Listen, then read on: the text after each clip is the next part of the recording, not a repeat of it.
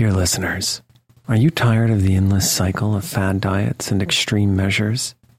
It's time to wake up to a better weight loss solution with Rowbody.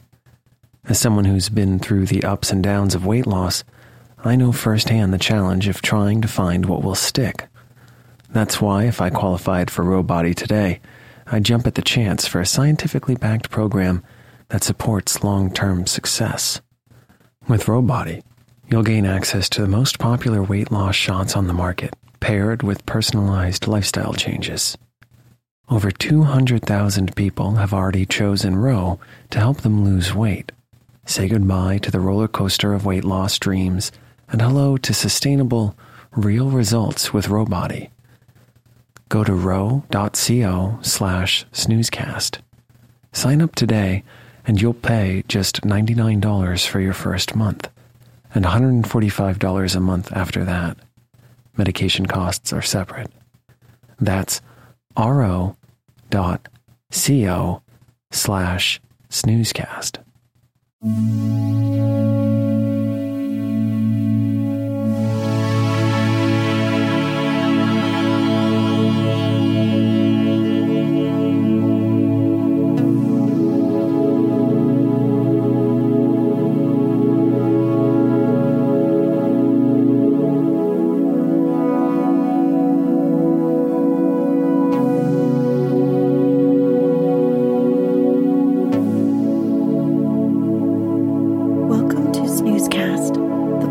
Designed to help you fall asleep. Find us on snoozecast.com, and if you enjoy our show, please share us with a friend. This episode is brought to you by Public Houses. Tonight, we'll read another excerpt from The Wind in the Willows by Kenneth Grahame, published in 1908. This story centers around 4 small animals: mole, rat, toad, and badger. Their stories take place in the countryside of Edwardian England. To listen to this series easily in order, go to snoozecast.com/series. In the last episode, Toad is a washerwoman on the run, boldly stealing his way across the countryside. Now, the strong arm of the law almost catches him when he lands in a river and is saved by his old friend Ratty.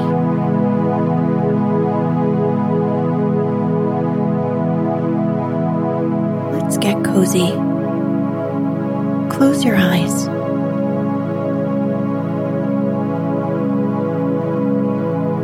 Relax your body into the softness of your bed.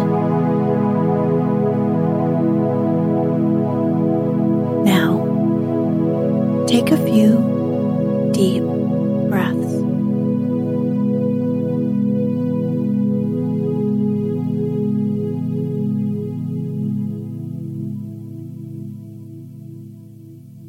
Like summer tempests came his tears.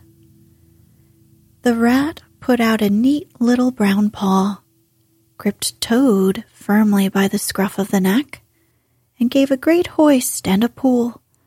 And the waterlogged Toad came up slowly but surely over the edge of the hole, till at last he stood safe and sound in the hall, streaked with mud and weed to be sure, and with the water streaming off him, but happy and high-spirited as of old, now that he found himself once more in the house of a friend, and dodgings and evasions were over, and he could lay aside a disguise that was unworthy of his position and wanted such a lot of living up to.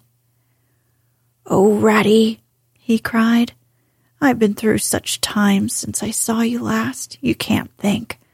Such trials, such sufferings, and all so nobly borne.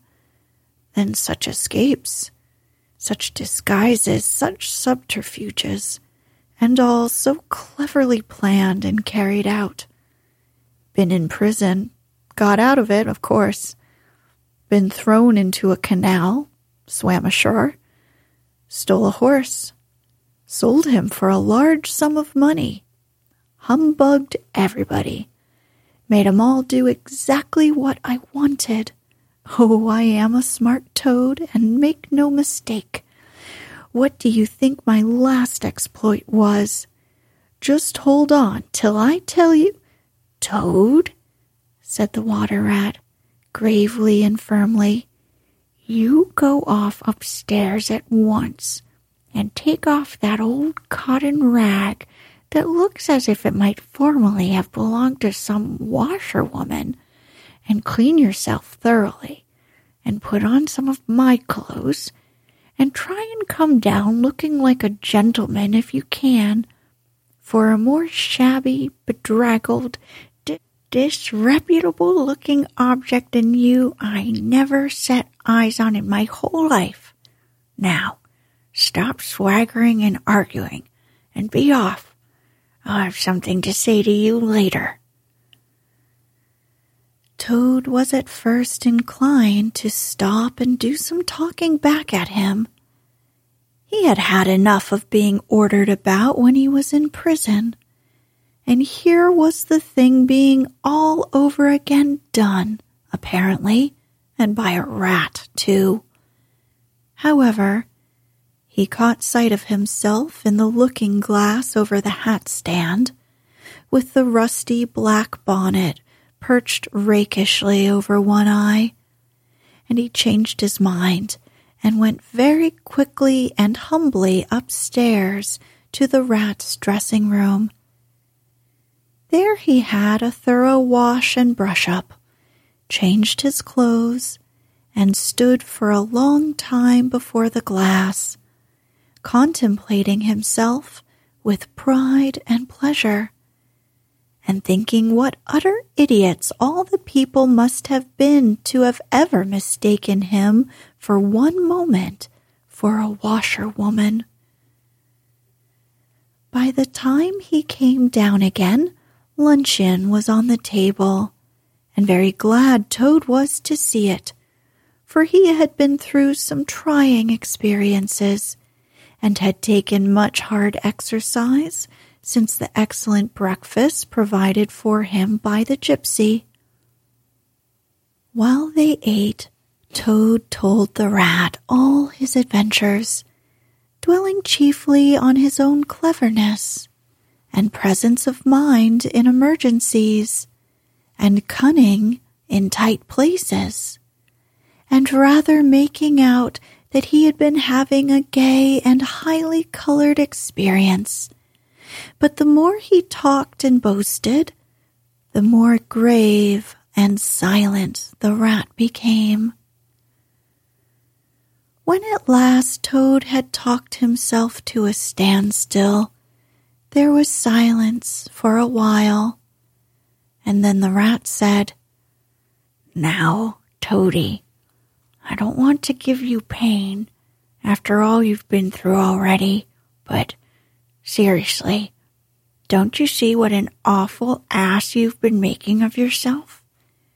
On your own admission, you have been handcuffed, imprisoned, starved, chased, terrified out of your life, insulted, jeered at, and ignominiously flung into the water. By a woman, too. Where's the amusement in that? Where does the fun come in? And all because you must needs go and steal a motor car. You know that you've never had anything but trouble from motor cars from the moment you first set eyes on one. But if you will be mixed up with them, as you generally are, 5 minutes after you've started, why steal them? If you think it's exciting, be a bankrupt for a change.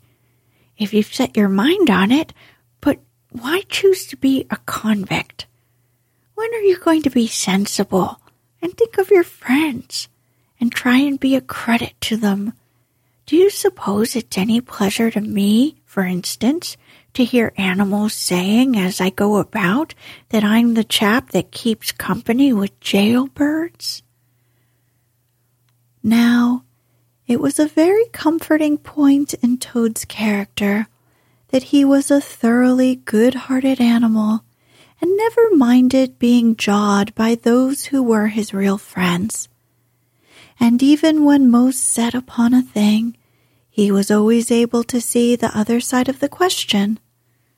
So although, while the rat was talking so seriously, he kept saying to himself mutinously, "But it was fun, though, awful fun," and making strange, suppressed noises inside of him, like kick, kick, kick, kick, and pop, pop, pop, pop, pop, and other sounds resembling stifled snorts, or the opening of soda water bottles. Yet when the rat had quite finished, he heaved a deep sigh and said, very nicely and humbly, "Quite right, Ratty. How sound you always are. Yes, I've been a conceited old ass. I can quite see that. But now I'm going to be a good Toad and not do it any more. As for motor cars, I've not been at all so keen about them since my last ducking in that river of yours. The fact is, while I was hanging to the edge of your hole and getting my breath, I had a sudden idea, a really brilliant idea, connected with motorboats. There, don't take on so, old chap, and stamp and upset things. It was only an idea, and we won't talk any more about it. We'll have our coffee, and a smoke, and a quiet chat, and then I'm going to stroll quietly down to Toad Hall and get into clothes of my own and set things going again on the old lines. I've had enough of adventures. I shall lead a quiet, steady, respectable life, pottering about my property and improving it, and doing a little landscape gardening at times. There will always be a bit of dinner for my friends when they come to see me, and I shall keep a pony chaise to jog about the country in, just as I used to go in the old days before I got restless and wanted to do things. Stroll quietly down to Toad Hall? Cried the rat, greatly excited. What are you talking about? What do you mean? Said Toad, turning rather pale. Then the Toad saw at once how wrongly and foolishly he had acted. He then admitted his errors and wrong-headedness and made an apology to Rat again. And he wound up by saying, with that frank self-surrender which always disarmed his friends' criticism and won them back to his side, Ratty, I see that I have been a headstrong and a willful Toad. Henceforth, believe me, I will be humble and submissive, and will take no action without your kind advice and full approval. If that is really so, said the good-natured rat, already appeased, then my advice to you is, considering the lateness of the hour, to sit down and have your supper, which will be on the table in a minute, and be very patient, for I am convinced that we can do nothing about Toad Hall until we have seen the mole and the badger, and heard their latest news, and held conference, and taken their advice in this difficult matter. Oh, yes, of course, the mole and the badger, said Toad lightly. What's become of them, the dear fellows? I had forgotten all about them. Well, you may ask, said the rat reproachfully, while you were riding about the country in expensive motor cars and galloping proudly on blood horses and breakfasting on the fat of the land, those two poor devoted animals have been camping out in the open in every sort of weather, living very rough by day and lying very hard by night, watching over your house, patrolling your boundaries, scheming and planning and contriving how to get your property back to you. You don't deserve to have such true and loyal friends, Toad. You don't really. Someday, when it's too late, you'll be sorry you didn't value them more while you had them. I'm an ungrateful beast, I know, sobbed Toad, shedding bitter tears.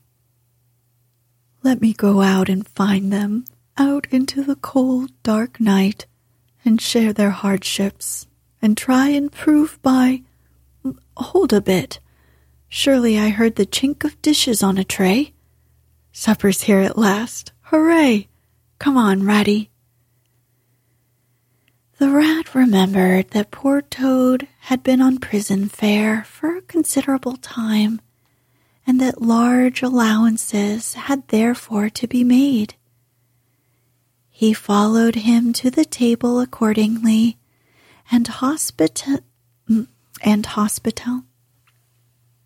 hospitably encouraged him in his gallant efforts to make up for past privations. They had just finished their meal and resumed their armchairs when there came a heavy knock at the door. Toad was nervous, but the rat, nodding mysteriously at him, went straight up to the door and opened it, and in walked Mr. Badger. He had all the appearance of one who for some nights had been kept away from home and all its little comforts and conveniences. His shoes were covered with mud, and he was looking very rough and tousled. But then he had never been a very smart man, the Badger, at the best of times. He came solemnly up to Toad, shook him by the paw, and said, "Welcome home, Toad. Alas, what am I saying? Home indeed. This is a poor homecoming. Unhappy Toad."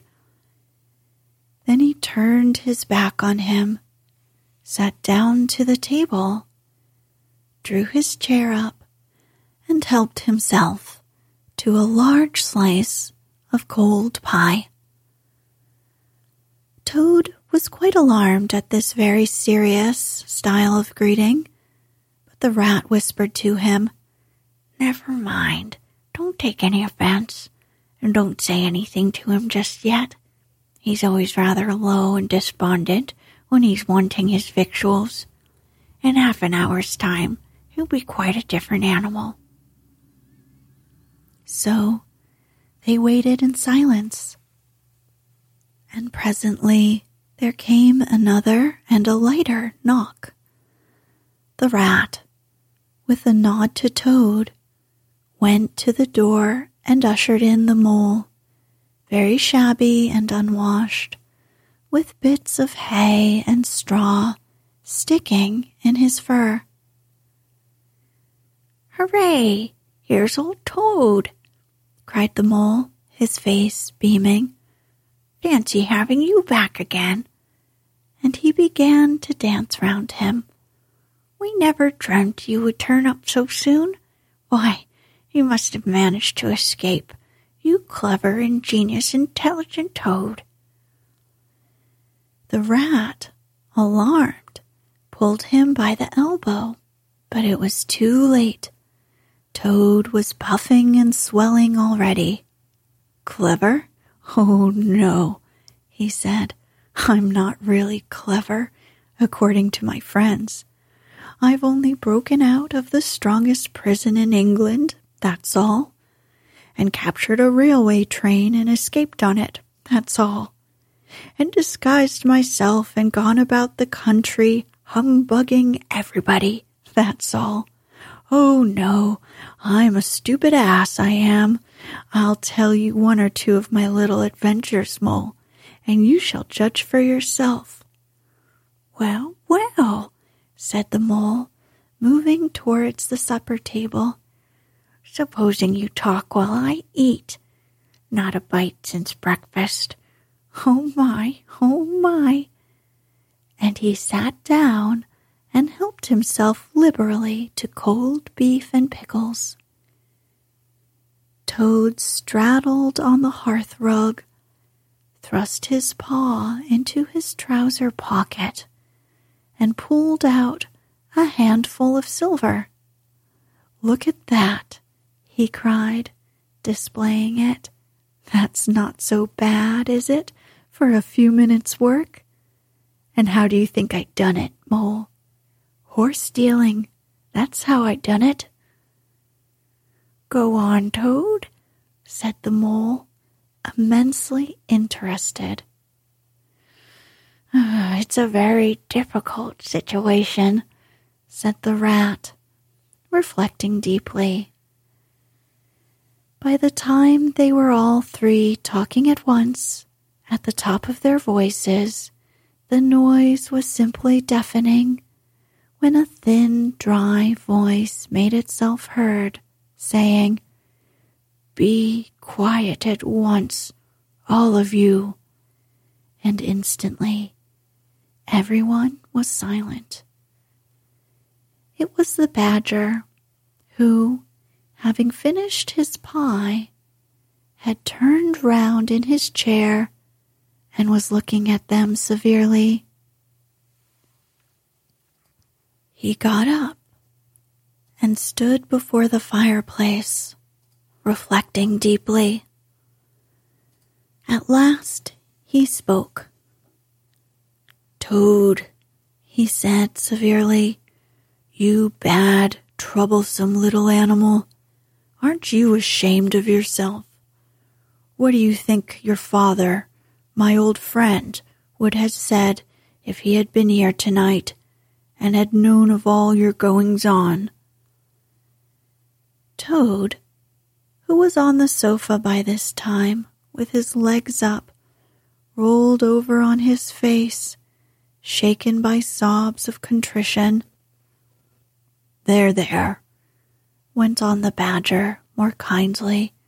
Never mind. Stop crying. We're going to let bygones be bygones and try and turn over a new leaf. But what the Mole says is true. He says that the Stoats are on guard at every point of Toad Hall, and they make the best sentinels in the world. It's quite useless to think of attacking the place. They're too strong for us. Then what'll we do? Sobbed the Toad, crying into the sofa cushions. I shall go and enlist for a soldier and never see my dear Toad Hall any more. Come, cheer up, Toady, said the Badger. Even if your home has probably been taken over by now by ferrets and stoats from the wildwood, there are more ways of getting back a place than taking it by storm. I haven't said my idea yet. Now I'm going to tell you a great secret. Toad sat up slowly and dried his eyes. Secrets had an immense attraction for him, because he never could keep one, and he enjoyed the sort of unhallowed thrill he experienced when he went and told another animal after having faithfully promised not to. There is an underground passage, said the Badger impressively, that leads from the riverbank, quite near here, right up into the middle of Toad Hall. Well, said the Toad, perhaps I am a bit of a talker. A popular fellow such as I, my friends get round me. We sparkle, we tell witty stories, and somehow my tongue does get wagging. I have the gift of conversation, you know. I've been told I ought to have a salon, whatever that may be. Never mind, But do go on, Badger. How's this passage of yours going to help us? I've found out a thing or two lately, continued the Badger. I got Otter to disguise himself as a sweep and call at the back door with brushes over his shoulder, asking for a job. There's going to be a big banquet tomorrow night. It's somebody's birthday. The Chief Weasels, I believe. And all the weasels will be gathered together in the dining hall, eating and drinking and laughing and carrying on, suspecting nothing. No guns, no swords, no sticks, no arms of any sort whatever. Our plan is settled, and there's nothing more for you all to argue and squabble about. So, as it's getting very late, all of you go right off to bed at once. We will make all the necessary arrangements in the course of the morning tomorrow. Toad, of course, went off to bed dutifully with the rest. He knew better than to refuse, though he was feeling much too excited to sleep. But he had had a long day, with many events crowded into it, and sheets and blankets were very friendly and comforting things, after plain straw, and not too much of it, spread on the stone floor of a draughty cell. And his head had not been many seconds on his pillow before he was snoring happily. Naturally, he dreamt a good deal about roads that ran away from him just when he wanted them, and canals that chased him and caught him, and a barge that sailed into the banqueting hall with his week's washing, just as he was giving a dinner party, and he was alone in the secret passage, pushing onwards, but it twisted and turned round and shook itself, and sat up on its end.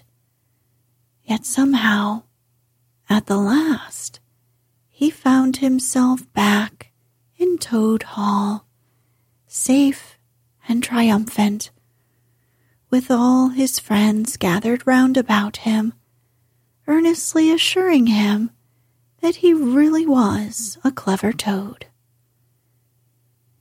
He slept till a late hour next morning, and by the time he got down, he found that the other animals had finished their breakfast some time before.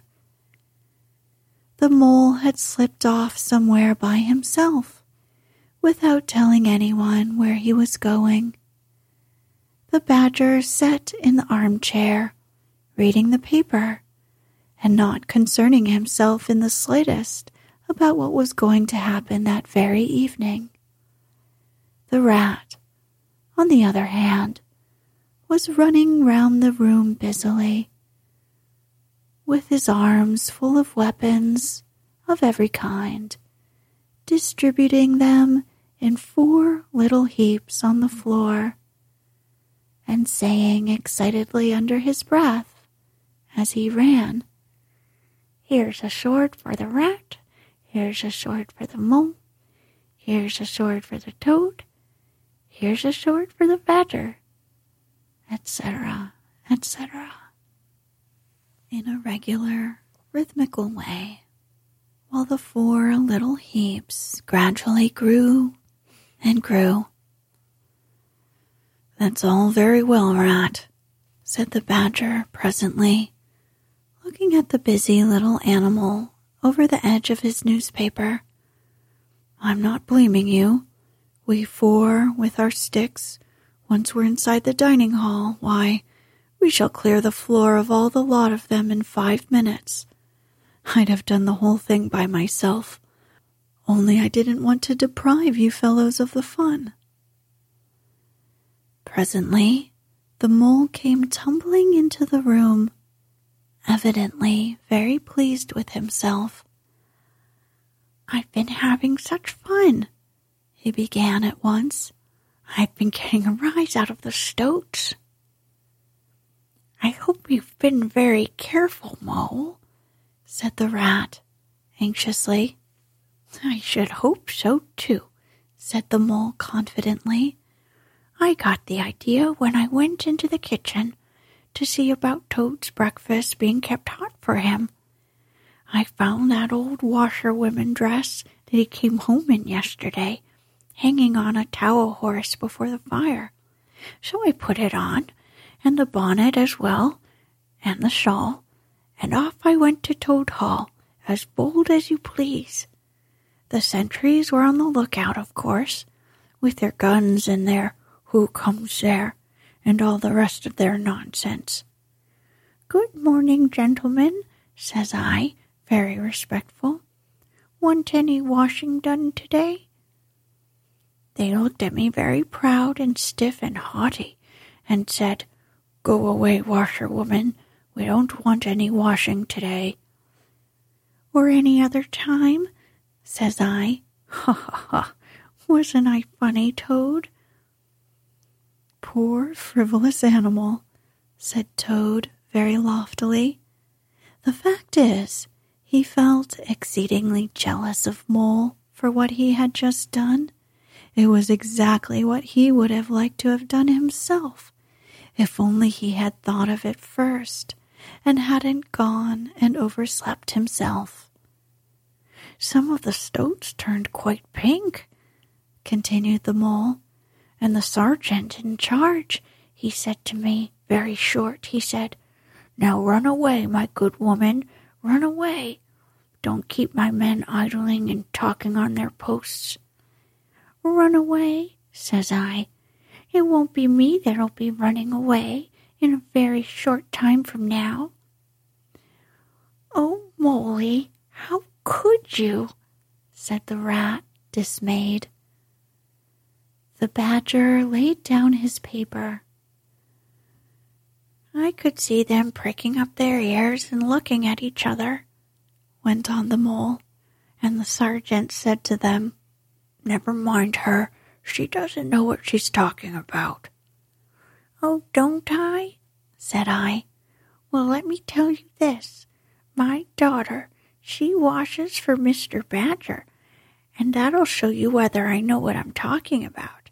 And you'll know very soon, too. 100 bloodthirsty badgers, armed with rifles, are going to attack Toad Hall this very night by way of the paddock. 6 boatloads of rats, with pistols and cutlasses, will come up the river and effect a landing in the garden, while a picked body of toads, known as the diehards, or the death or glory toads, will storm the orchard and carry everything before them, yelling for vengeance. There won't be much left for you to wash by the time they've done with you, unless you clear out while you have the chance." Then I ran away, and when I went out of sight I hid, and presently I came creeping back along the ditch and took a peep at them through the hedge. They were all as nervous and flustered as could be, running all ways at once and falling over each other, and everyone giving orders to everybody else and not listening. "Oh, you silly-ass mole," cried Toad. "You've been and spoilt everything." "Mole," said the badger, in his dry, quiet way, "I perceive you have more sense in your little finger than some animals have in the whole of their fat bodies. You have managed excellently, and I begin to have great hopes of you. Good mole, clever mole." The toad was simply wild with jealousy now, more especially as he couldn't make out for the life of him what the mole had done that was so particularly clever. But, fortunately for him, before he could show temper or expose himself to the badger's sarcasm, the bell rang for luncheon. It was a simple but sustaining meal: bacon and broad beans, and a macaroni pudding, and when they had quite done, the badger settled himself into an armchair and said, "Well, we've got our work cut out for us tonight, and it will probably be pretty late before we're quite through with it.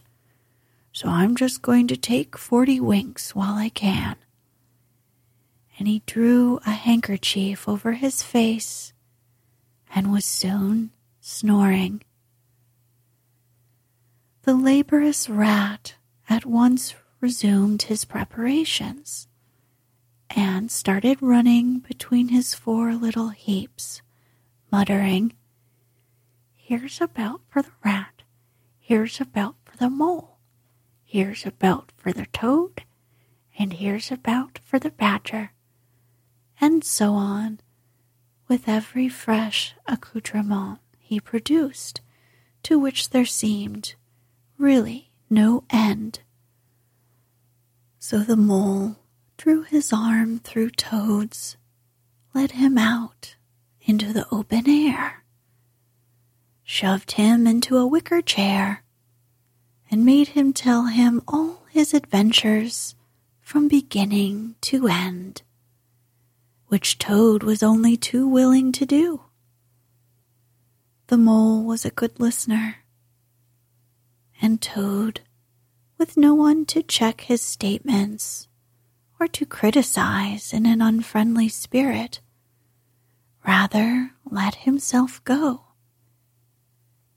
Indeed, much that he related belonged more properly to the category of what might have happened had I only thought of it in time instead of 10 minutes afterwards. Those are always the best and the raciest adventures. And why should they not be truly ours, as much as the somewhat inadequate things that really come off?